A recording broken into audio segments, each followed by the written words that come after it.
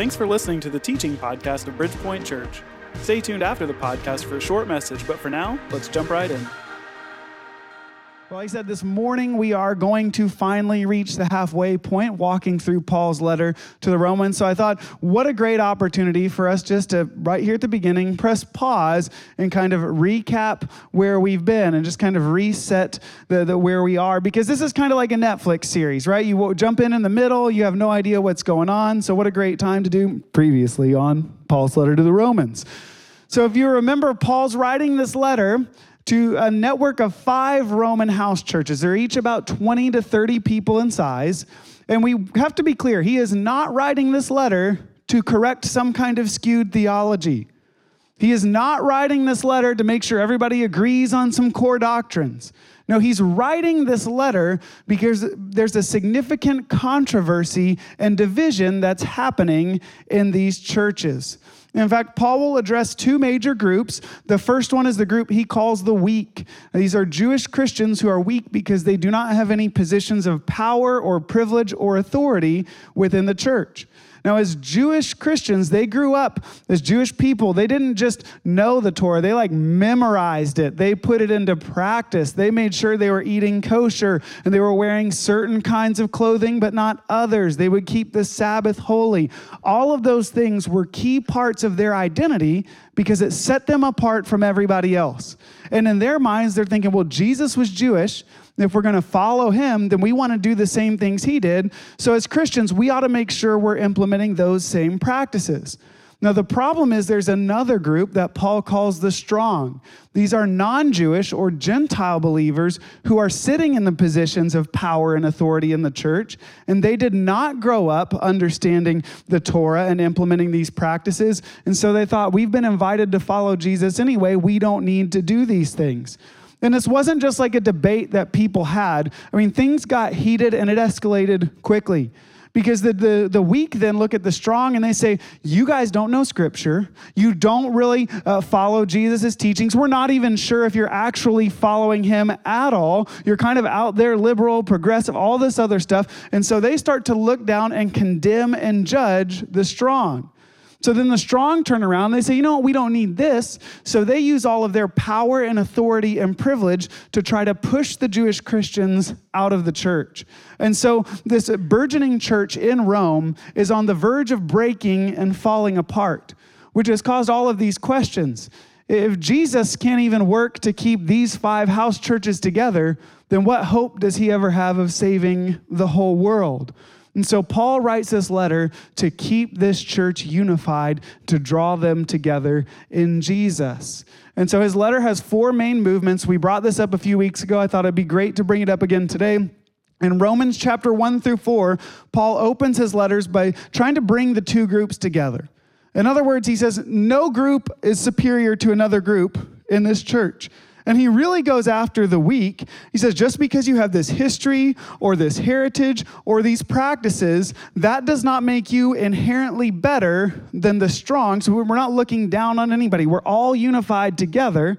And that's important because in Romans 5 through 8, Paul says, let me give you the bigger picture of what's going on in the world and why it's important that you remain unified. The next week, we'll get into the third movement of Paul's argument, which is Romans 9 through 11, where he addresses the questions that the weak have. Well, wait a second. If Jesus came and he's changing the game, then is God faithful or has he abandoned his promises? And spoiler alert, God is faithful. We'll see that next week. And then the final movement is Romans 12 through 15, where Paul really teases out, how do we live together? What does this look like practically? And Romans 16 is an epilogue. It's all the greetings. If we have time, we will get to it. If not, you can research that one on your own. But today we are coming to the close of that second kind of section where Paul's giving the big picture. And this is so important for us to understand because many of us, if I would say not all of us, when we approach the Scripture, we come from a very Western kind of mindset. And so when we think about what God is doing in the world, oftentimes it goes something like this. We were taught that we've all sinned and fallen short of God's glory, so we've incurred God's wrath. So God sent his son Jesus to die on the cross to take our place, and if we believe in him, then we get to go to heaven and be with God when we die. Now, there are parts of that story that are true. And you can certainly pick and choose verses and pull them out of context and put them together to say that's the story the Bible's telling. But number one, that really forces a Western mindset on a scripture that was written from an Eastern mindset. But number two, that story of the Bible, who is that one all about? It's all about me. Jesus died for my sins so that I could have a relationship with God. I could go to heaven when I die. It's all about me. It puts us as the focus of Scripture. But for Paul, growing up as a Jewish person in the first century, he would have looked at the story of the Bible by going all the way back to Genesis. And in Genesis, it says that God created the world, and it was what? All right, that was pretty weak. Okay, I think we can do better, all right? So after the first day, God saw it, and it was. And after the second day, God saw that it was. And after he created Mexican food, he saw that it was very. Yes, amen. We got a grade in there. I mean, woo, we're bringing it this morning. Yes, it was all good. And it was teeming with life, and there was an abundance, and everything that anybody ever needed was there. But we forget sometimes that there was still work to be done. There were still areas of creation that were in chaos and disarray, and God wanted to bring those into order and make everywhere on earth look like heaven on earth. And so to do this, he created Adam and Eve, and he created them as his images. There we go. You guys remember. This is awesome. Now, when he created them as his images, it doesn't mean that they looked like him. It meant that they acted like him. They would act in the world on his behalf. The way Genesis says is they were to work in the world and watch over it. You can almost think of them as like God's kind of keepers, like caretakers over the world to continue his work of bringing order to the chaos, healing to brokenness, and spreading the boundaries of heaven on earth. There's a problem, because what do Adam and Eve do? Instead of imaging God, they imaged the serpent, or we could even argue they imaged themselves. They wanted to decide what was good and evil. And when they ate the fruit from the tree of the knowledge of good and evil, it's not that they just broke some kind of arbitrary command. But what Paul says in Romans is that when Adam sinned, sin entered the world. And so when Paul talks about sin, he talks about it in two ways. One, there's a verb, right? Adam sinned. We all can commit sin. But he also uses it as a noun, that there is this power of sin and death that are at work in the world and are actually influencing our behavior. And when we sin, we give the power of sin more power and influence in the world. Maybe a way to illustrate this is back in the early 2000s, they opened up the Millennium Bridge in London. Has anybody ever seen the Millennium Bridge? If you're not sure if you've seen Harry Potter, you have seen the Millennium Bridge. It's in that movie. And when they opened it, everything was structurally sound, as long as they didn't have like tens of thousands of people walking on it all at the same time. But when they first opened it up, tens of thousands of people decided to walk on it at the same time. And so as that many people started walking on the bridge began to sway. And as the bridge began to sway, you can actually see video of this on YouTube. It's phenomenal. All of a sudden, everybody starts walking in step with the sway of the bridge. So what do you think happens? The bridge sways more and more. And so you watch this video where everybody thinks they're walking perfectly straight, but everybody sitting on the banks of the river sees this bridge like waving wildly.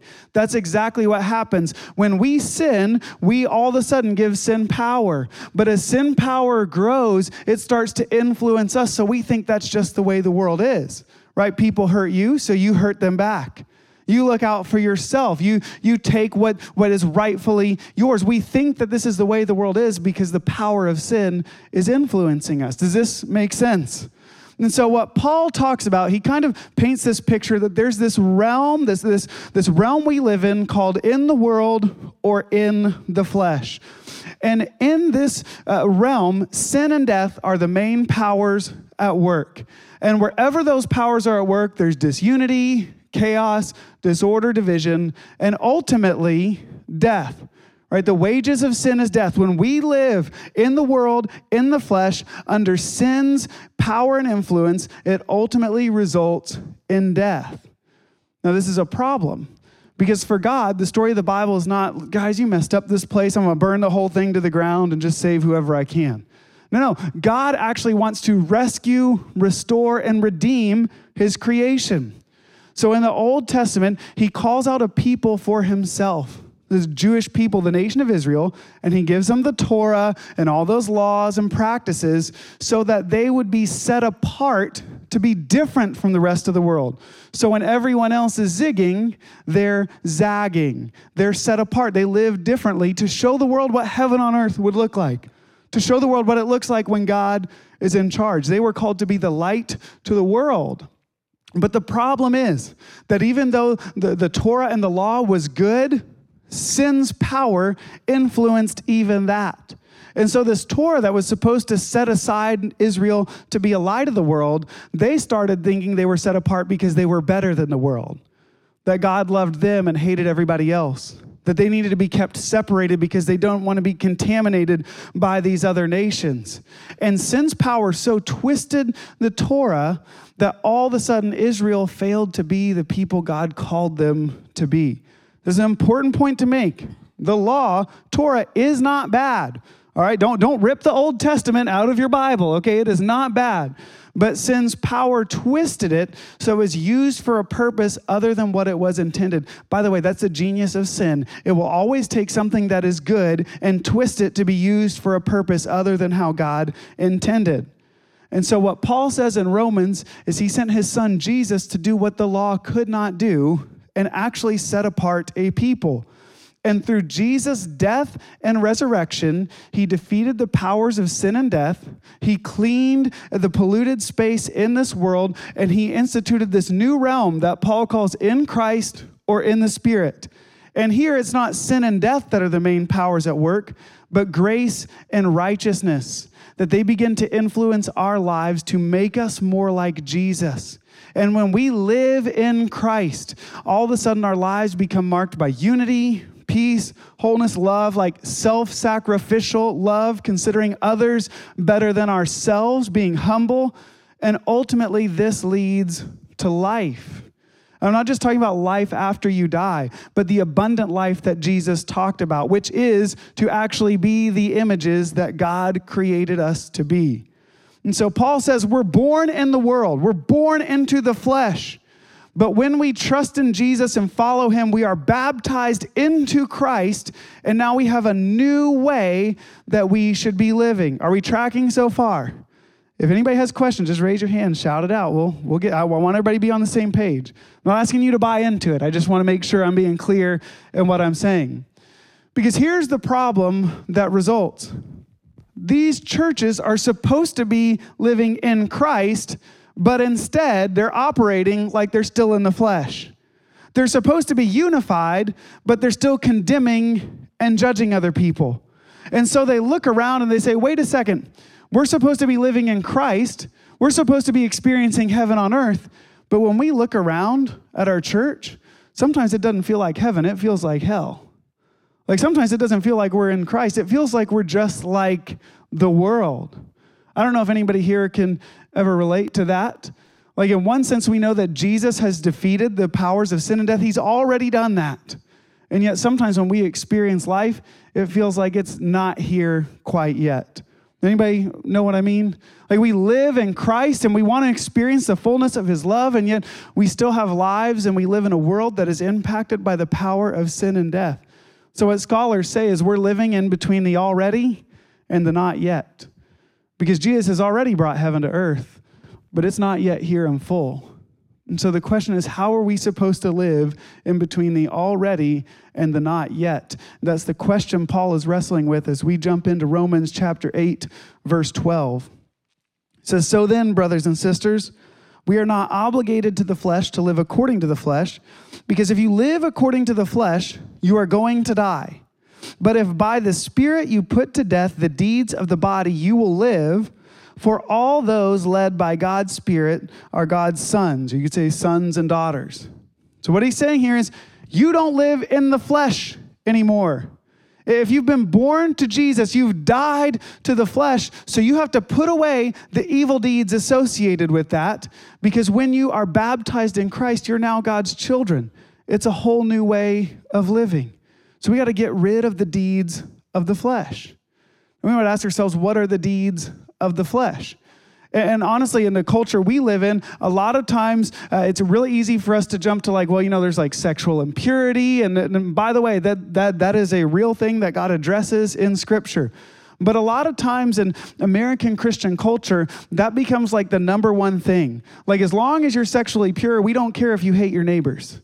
Right? As long as you don't have sex before you're married, then it doesn't matter if you're materialistic and greedy.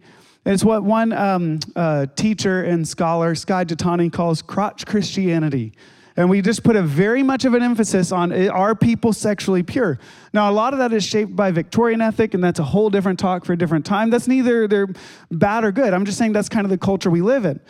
But when Paul is talking about evil deeds, he's got a different kind of hierarchy he's thinking through. And you're thinking, Matt, what do you mean hierarchy? Listen, all of us have a hierarchy of sin. Now, it's true, all sin is the same, and that when we commit sins, we're contributing to the power that sin has in the world. But you inherently know that there's a difference between telling your wife her butt does not look big in those jeans when in fact it does, and then sleeping with somebody you're not married to. Right? Like we could objectively say those are two different things. One's a little white lie, one is a big breach of trust. It's one thing to lose your temper and to yell at somebody in anger, and it's another thing to break into your neighbor's house and murder them, right? Like there are kind of sins that are greater. All of them are bad, but there are some that we would look at and say, yep, that's definitely a bad one. Now, for Paul and his hierarchy, what evil deeds is he referring to? Remember, he's writing to a church that is experiencing a significant amount of division and controversy because there's judgment and condemnation abounding.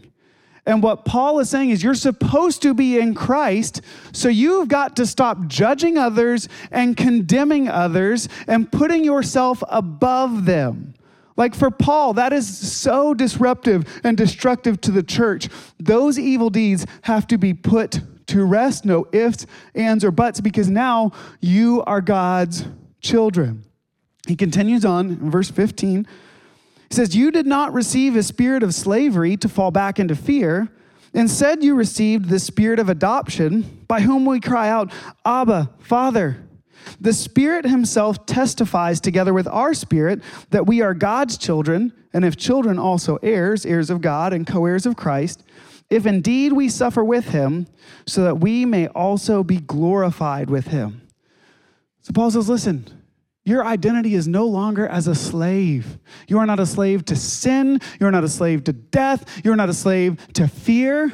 But now your primary identity is that you are a child of God. He's the one we cry, Abba, Father to. And how do you know if you are one of God's children? Let's put that verse back up on the screen. What is the thing? Some people say this verse 17 here, is like Paul's definition of what it looks like to be a faithful Christian. I'm going to read it again.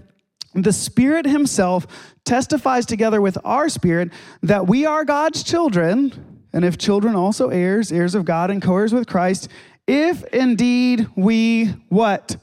Suffer with him, so we also will be glorified with him. So Paul says we know that we are following Jesus when we suffer with him. I mean, that is such a hard message because, let's be honest, none of us want to suffer. But it is in our suffering that we actually become more like Jesus. The very first Christians understood this. This is why fasting was so important for them. Because the very first Christians thought they had life so good that they would fast to bring some suffering in, and through that suffering, God would help them to be more like Jesus. Which, by the way, at the very first Christians thought they had life so good that fasting was a good idea. Maybe for us, that might not be a bad idea either. Now, you got to be careful because there are certainly sects throughout Christianity that would take this and they get into weird things like they're flogging themselves. And listen, don't beat yourself because you think God hates you and you need to atone for that. That's not what it's about. It's just this idea that it is through suffering we become like Jesus. And I don't know about you, but I found that most of my life is like, how do I avoid the most suffering? How can I be the most comfortable? And man, I wonder if we're choosing to be comfortable more than we're choosing to be Christ-like. Could God be calling you to give up something? Maybe there is a goal or aspiration in your life that is not of Him, and He's asked you to sacrifice that and lay down, and it will cause suffering in your life, but through that suffering, you become more like Jesus. Maybe He's called you to stop putting your own hopes and dreams and career goals and everything else, but to suffer for Him. And it's amazing because I think sometimes, I follow Jesus. I want to be like Him. I want to do the things that He did. But when I think about that, I'm like, He taught with authority. And He healed people. And He was bringing heaven to earth. Like I want to do those things. But if you really think about it, from the beginning of the Christian faith, what has been the one symbol that defines who Jesus is? It's the cross. Right? Some of you have this tattooed on your bodies. Some of you are wearing it around your neck right now. Some of you probably have a whole wall of crosses up in your house.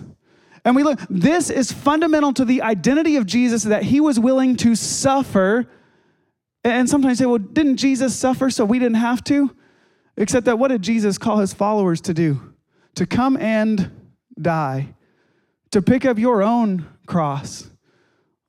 If we want to be like Jesus, we have to embrace suffering in this life. But here's the thing, remember, the context Paul's talking about here is this is a group of Christians who are at each other's throat. And sometimes suffering with Christ means suffering with one another. How many people here know that marriage can be hard? Don't raise your hand because you might be next to a spouse. I'm not trying to get anybody in trouble here. But if we were to hypothetically raise our hands, some people know marriage can be hard. There can be difficulties. I dare say there may be seasons where you suffer together. But why is it that in every other relationship, when the going gets tough, we get going? Oh, well, that person hurt me and offended me. I'm done with them. Oh, that person said something I didn't like in life group, headed off to a new church. I think we have forgotten what it's like to suffer with one another. And we live in a generation now that reports having less friends than any other generation before because we don't suffer together. We're so quick to move on to the next place. But what if it's through suffering together that Jesus is actually making us more like Him? Next year, Bridgepoint will turn 20 years old. And there are some people at our church who have been here for almost 20 years. Some of you have only been here for 20 minutes, and that's great. We're glad you're here. But if you ever get a chance to sit down and talk to some of those people, I bet they will talk to you about their experience at Bridgepoint, some of the highest mountaintops in their life. Like when they got that diagnosis, people were there with meals and would pray with them and would cry with them in their home. But I bet if you got them in an honest moment, they would probably talk to you about some of the valleys. They would talk to you about maybe personalities that clashed and how they were so wounded they didn't even want to see that other person anymore. They might talk about other people they were so close to who left the church and it felt like everybody was leaving and they were tempted to go too. But I bet if they pressed in even more, what they would tell you is that because they stayed and suffered together, they are more like Jesus today than they were 20 years ago. See, that's the kind of church community that God is looking for. Not going after the next good sermon or music or the next group that's going to welcome me in, but will we actually suffer together? If you're in relationship, there will be pain, there will be heartache, but it is through that we are being transformed into the image of Jesus. He continues on, verse 18. For I consider that the sufferings of this present time are not worth comparing with the glory that is going to be revealed to us. So listen, there is suffering. He's not denying that, but there's a glory that's coming that will be worth it. For the creation eagerly waits with anticipation for God's sons to be revealed, or God's children. Listen, all of creation is waiting for God's children to finally be His images in the world. All of creation is waiting for us to be the caretakers that God has called us to be. Like, you can get weird with this. That tree out there is waiting for us to start caring for the world the way we intended to. All of creation, creatures big and small, are waiting for us to be who God intended for us to be.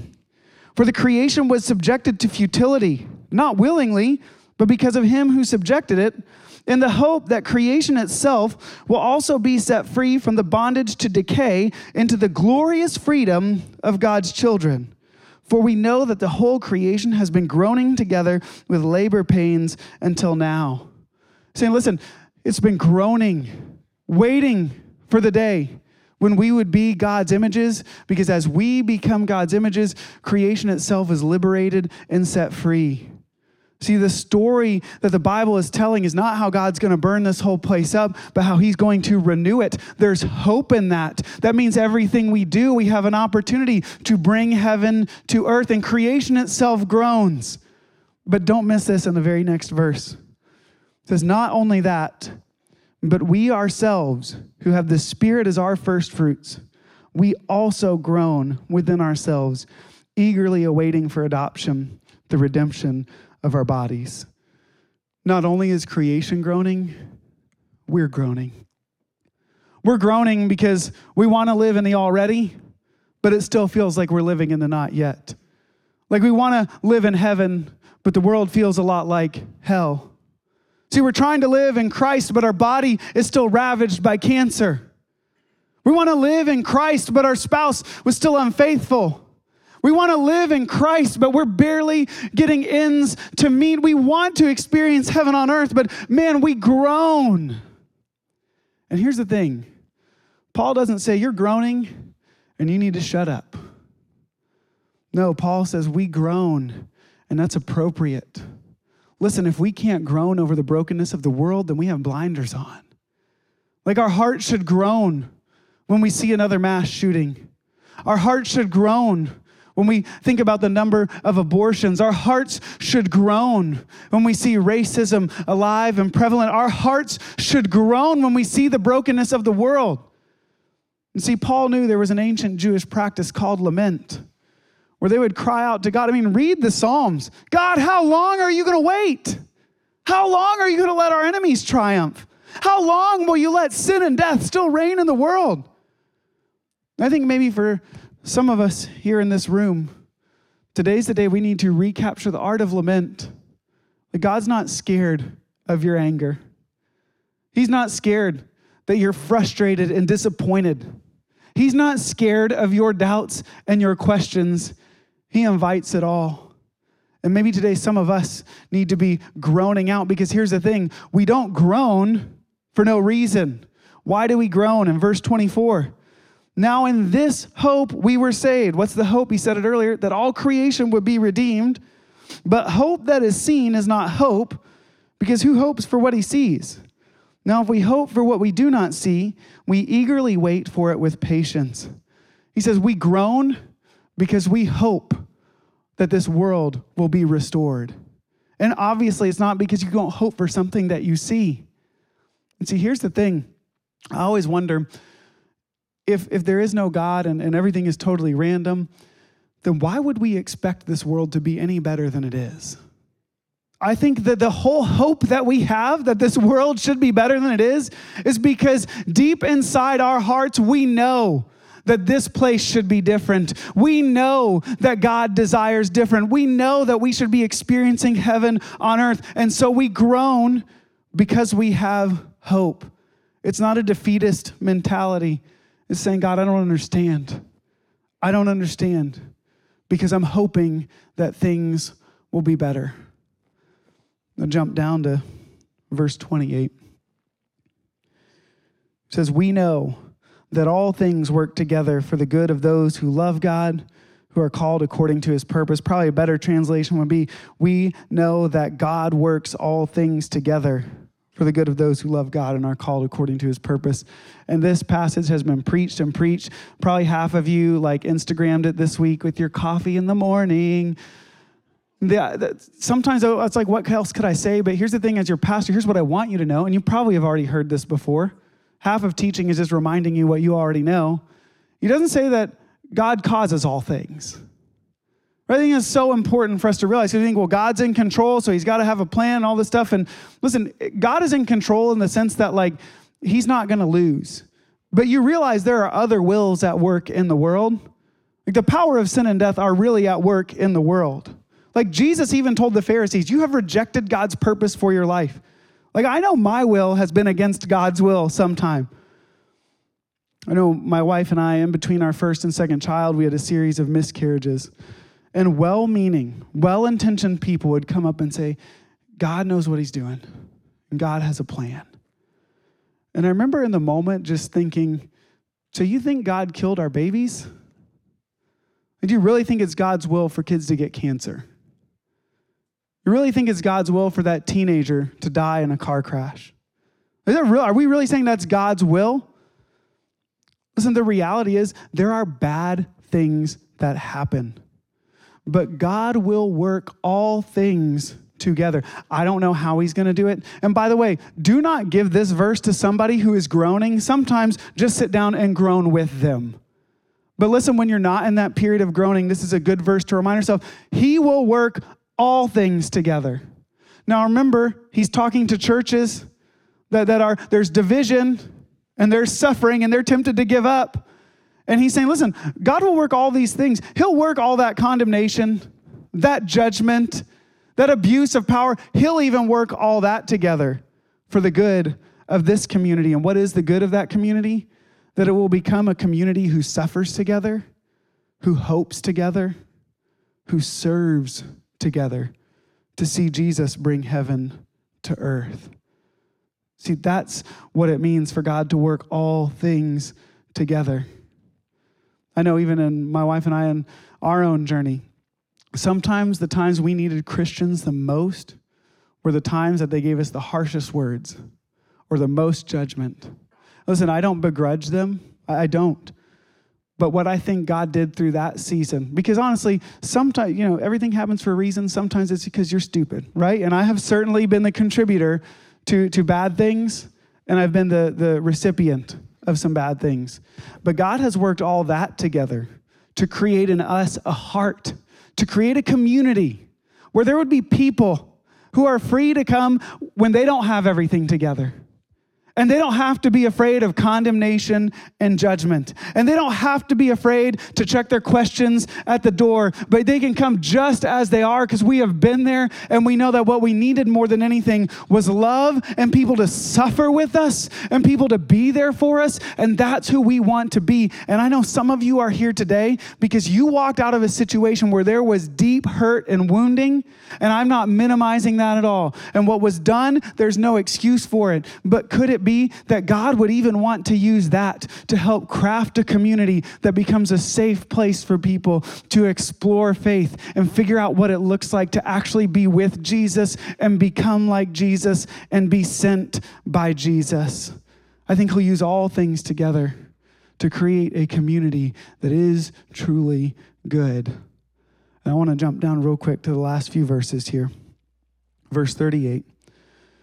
For I am persuaded that neither death, nor life, nor angels, nor rulers, nor things present, nor things to come, nor powers, nor height, nor depth, nor any other created thing will be able to separate us from the love of God that is in Christ Jesus our Lord.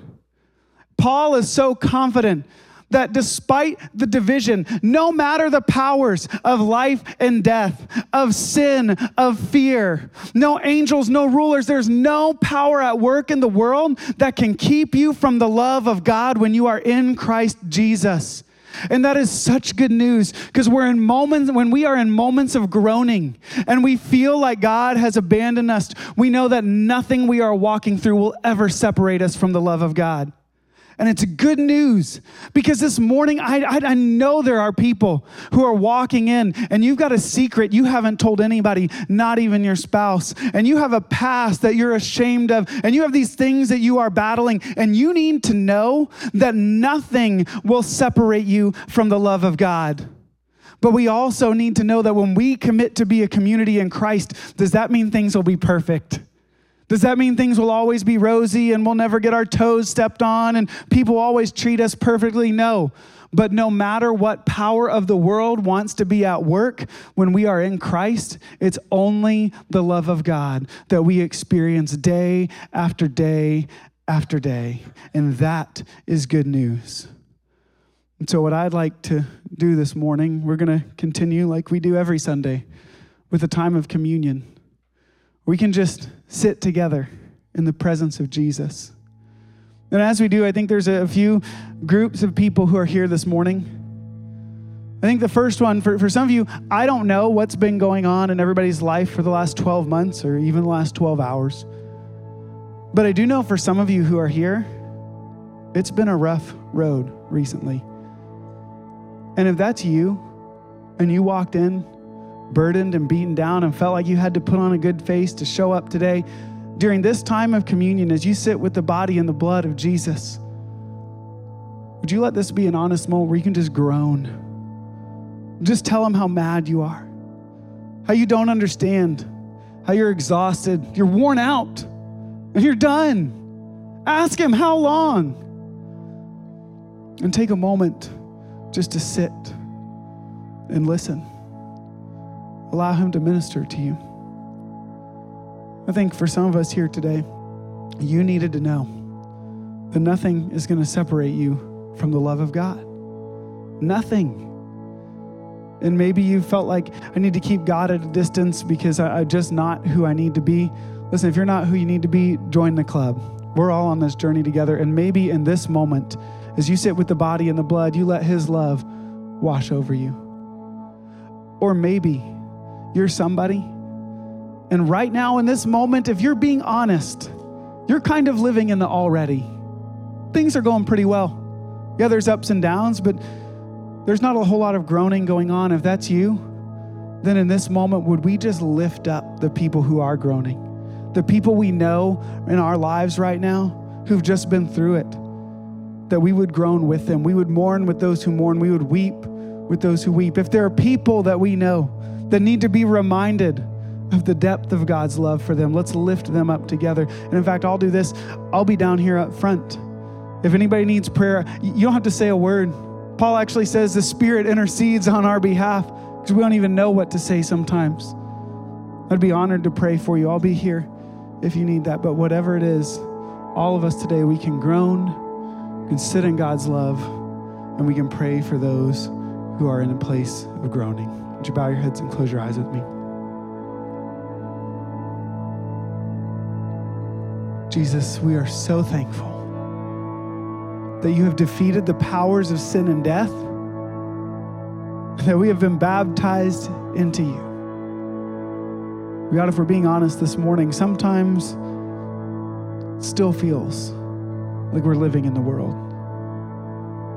And so I pray for every person who walked in weary and burdened and broken down, every person hiding a secret, every person walking through a sickness, fighting for their marriage, just grasping to hold on, that right now, we just groan out with them, God.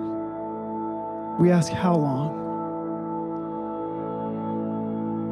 And I pray you would be with those of us who are not in that spot, that we would come alongside, we would just sit, we would lament, we would listen, and we would lift them up to you, because God, we want to be that kind of community that suffers together, that hopes together, that serves together, because we just want to be more like you.